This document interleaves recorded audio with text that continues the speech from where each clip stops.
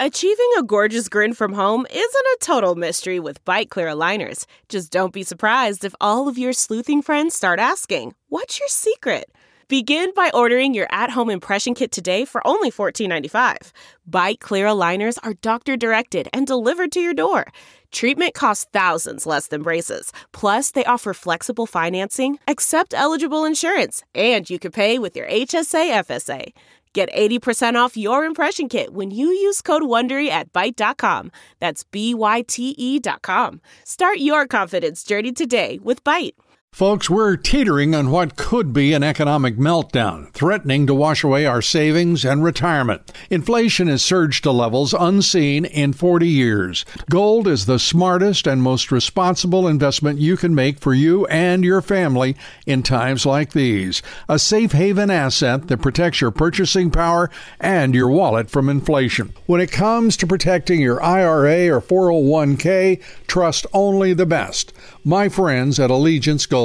Allegiance Gold has earned the highest trust ratings in the precious metals industry and builds relationships based on integrity, expertise, and impeccable service. Get up to $5,000 in free silver on a qualifying purchase when you visit protectwithlou.com today, or give them a call at 844-6484-LOU. Don't wait. Take control of your retirement today. Call 844-6484-LOU and speak with one of their experts. Time is of the essence. Protect your future with Allegiance Gold. Visit protectwithlou.com or call 844-648-4LOU. Hello, everybody. I'm Lou Dobbs. Thanks for being with us. Welcome to the Great America Show.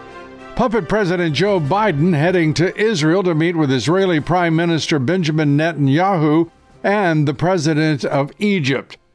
With all that President Trump did to keep peace in the Middle East, including the Abraham Accords, it took Biden just half his presidency to undo it all.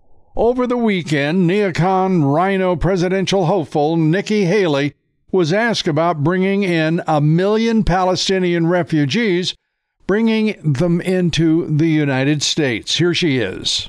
I dealt with this every day for 2 years. And, what I can tell you is you have to realize that whether we're talking about Gazans and Palestinians, all of them don't. You've got half of them at the time that I was there didn't want to be under Hamas's rule. They didn't want to have terrorists overseeing them. They knew that they were living a terrible life because of Hamas. You had the other half that supported Hamas and wanted to be a part of that. We see that with Iran, too. The Iranian people don't want to be under that Iranian regime. They don't. We saw what happened to Mahsa Amini. We saw how they treat them. There are so many of these people who want to be free from this terrorist rule. They want to be free from all of that. And America's always been sympathetic to the fact that you can separate civilians from terrorists. And that's what we have to do. Imagine that. Haley was never a foreign policy official. She was a spokeswoman at the United Nations for 2 years for President Trump. And now she wants to bring 1 million Palestinians into the United States. It's outrageous. Not a single Arab state in the region will take in Palestinian refugees. You would think Haley and every other politician in the country would take note when the leader of a Muslim country says no to Gaza refugees. Take a listen to King Abdullah of Jordan when asked about bringing in Palestinian refugees into Jordan. Part of the question on the issues of refugees coming to Jordan, and I think I can quite strongly speak on behalf not only of Jordan as a nation, but of our friends in Egypt. That is a red line. Because I think that is the plan by certain of the usual suspects to try and create de facto issues on the ground. No refugees in Jordan, no refugees in Egypt.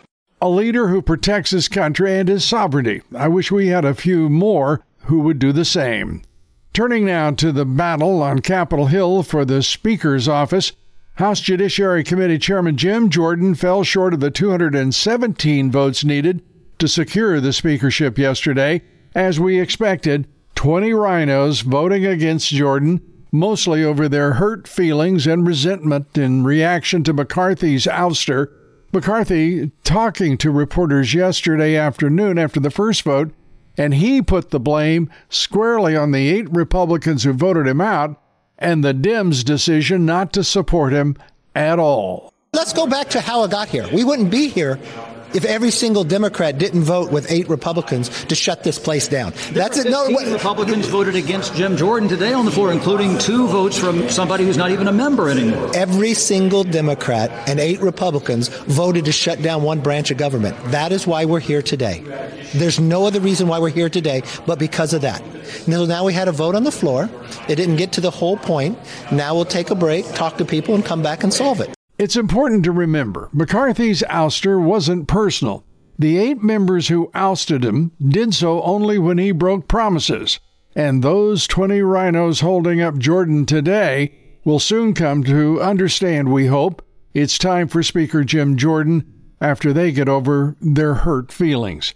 We spoke with Congressman Bob Good of the Freedom Caucus last night after the first Speaker's vote to get his judgment on what is happening and when we will have a Speaker of the House, and I certainly hope it will be Jim Jordan.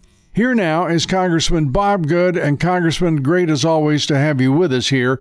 I know that this is a hectic time for you, and we appreciate you taking the time to be with us. Let's start with your assessment of where the Jordan speakership lies right now. Is it attainable? I think it is. I'm pleased that in the first vote today, after receiving 152 votes in Friday in the conference, in the second vote, today he got 200 votes, so that was tremendous improvement, nearly 50-vote improvement. You had 20 members, of course, vote against him, although I would suggest it really wasn't against Jim Jordan. There was other reasons why they were sort of lodging a protest vote, in my view. So I'm confident that he will get there. I hope it'll be on the next ballot, but I'm confident that he'll make progress for however long it takes. I find it really strange, this group of, I guess, whatever you would call them, non-Jordan voters, we'll call them that at least. They're Republicans in Republican districts for the most part, and they're behaving as if they were not, that they're on some sort of knife's edge district where it could go Republican or Democrat. That just isn't reflected in the numbers, is it? Well, I want to be clear that I don't begrudge them their right to vote however they want to, and that's not what you were saying. No. So I respect that. I've certainly been in that position myself. But what I would say is very different than, say, January, when I was amongst those who were voting against now former Speaker McCarthy. It's very difficult to go on the House floor and vote against 90% of your party. That's not a comfortable position to be in. However, in January, we were voting against someone who our base grassroots supporters, many of our constituents, the majority of feedback that we were getting was, hey, don't vote for Speaker McCarthy. Hang in there and fight. It's very different, I would submit, today. I would submit that they are largely hearing from the grassroots and the base and their constituents saying, please vote for Jim Jordan, who I would argue is the second most popular Republican in the country. And I would think you're right. I just want to go through a couple of names just for folks who are listening to us. Ken Buck, a Republican of Colorado, in an R+13 district. Kay Granger, Republican +12. Mike Kelly, Pennsylvania, Republican +13. Mike Simpson, Republican of Idaho, +14. Victoria Spartz, Indiana, Republican of 11. Steve Womack, +15. Who do these people, I mean, I get the protest, but to staunchly say that they're going to go against the party in those districts with those numbers is just stunning. It's stunning to me. Yeah, I don't understand the reasons for those votes, and obviously each member might have a different reason. Sure. And my hope would be that they have sort of registered their protest vote, whether it was, hey, they're upset that Speaker McCarthy got removed, or they're upset that Steve Scalise didn't have enough support, or maybe they have some sort of a personal issue with Speaker-designate Jim Jordan, who I think is going to be our Speaker. And so my hope would be, as they see that he got 200 votes, as they hear from their constituents, that they will help us return to the action we need to take on the House floor, the Republican majority beginning to do what the voters elected us to do. And I say beginning to do under Speaker Jordan. And my hope would be that in the second vote, or very soon, in a short number of votes, that we'll go ahead and get that 217 that we're going to need for him to be officially named Speaker, hopefully today. Well, I'm for Jim Jordan, have been for a very long time. I think he's, to me, the finest example of Republican leadership in the House of Representatives. And I just can't imagine him not fighting.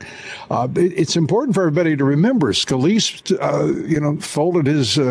folded up his hand and threw it in, just as McCarthy did. This could have persisted. I hope that Jim Jordan does not follow their lead and fights to he is the obvious right person, don't you think? I do. And to your point about specifically Leader Scalise, when we had a vote in conference last week between Jordan and Scalise, Leader Scalise had 110 eligible voters. You had 113 because they allowed the 3 territory delegates who can't vote on the House floor for Speaker vote for him. But he had 110 to Jordan's 99, and Leader Scalise had the option of going to the floor for a vote and elected not to. Jim Jordan, on the other hand, got 124 votes the first time and then 152 the second time, and elected to take it to the House floor, which I thought was the right decision, and got 200 votes. So you feel the momentum, 124, 152, 200, and hopefully that will continue and we'll get them to 221 here, or that'd be unanimous Republican, or 217 in short order. I know it's a difficult thing for you to go through a list of names and talk about what seems to be their motivation, and I won't ask you to do that if you want to volunteer. I'm certainly delighted to hear your views, but I just can't imagine this protest, as it seems to be for various reasons from members of the conference. I can't imagine it persisting. Some of them are, I will use one name, and that's Don Bacon. I mean, that man, he's got an ego problem beyond ego problems, and I've got nothing more to say about him.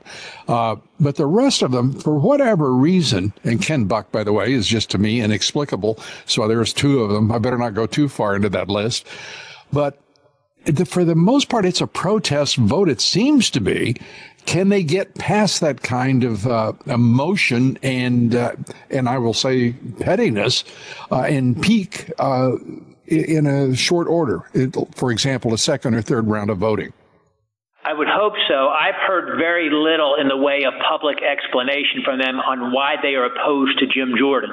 Certainly, I've heard some expressions of disappointment or disapproval with those of us who voted to remove Speaker McCarthy 2 weeks ago, or those of us who didn't support Steve Scalise but supported Jim Jordan when there were the 2 candidates. So I've heard those expressions of disapproval or disappointment. However, now we have one candidate, Jim Jordan. He's got 200, hopefully more than 200 votes by the time we go again. So, again, I respect their right to vote on the House floor. We all answer to our constituents. I would expect they're probably hearing from their constituents. I would expect those constituents are overwhelmingly telling them to vote for Jim Jordan. And so my hope would be that that's what they will do. And I'll leave it to them to explain the reasons for why they didn't vote for him the first time. And certainly I don't want to do anything that might contribute to them digging in their heels. So I'll refrain from speculating on what their reasons might be, and just hope that they will vote with the majority and with their constituents and help us elect Jim Jordan Speaker. Yeah, I want to take as best I can. What I see is a really protest vote, and once levied, that vote is to me over and done with. And I would hope that they come to their both sentences and their sense of duty and responsibility, because the Republican Party has a real opportunity here to do great good for the Republic. We're talking with Congressman Bob Good. We're going to continue the conversation in one moment. Please stay with us. We'll be right back.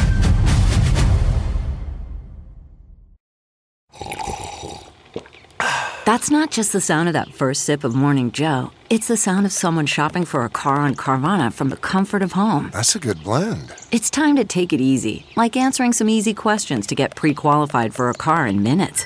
Talk about starting the morning right. Just like customizing your terms so your car fits your budget.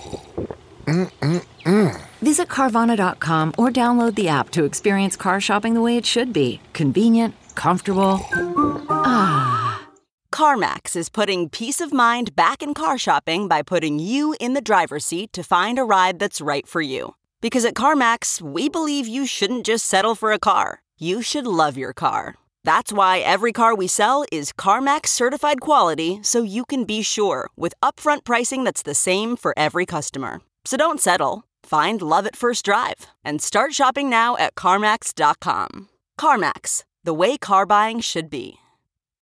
We're back talking with Congressman Bob Good. And Congressman, let's turn to the issue of what are I assume, the most difficult decisions any representative has to make in the House, and that is when their own judgment on an issue or an event differs from the expression of the will of the people in their district.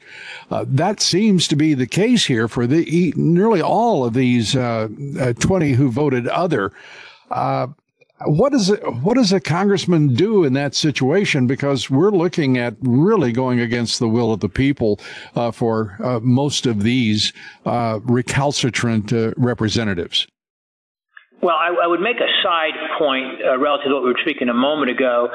If we were not to confirm Jim Jordan as Speaker and to vote him in, the alternative, what is the alternative that they're voting for? To start over with a fresh new opportunity for candidates to come forth and put their names in a hat in a vetting process, a whittling down process to see who can get something close to a 217 majority.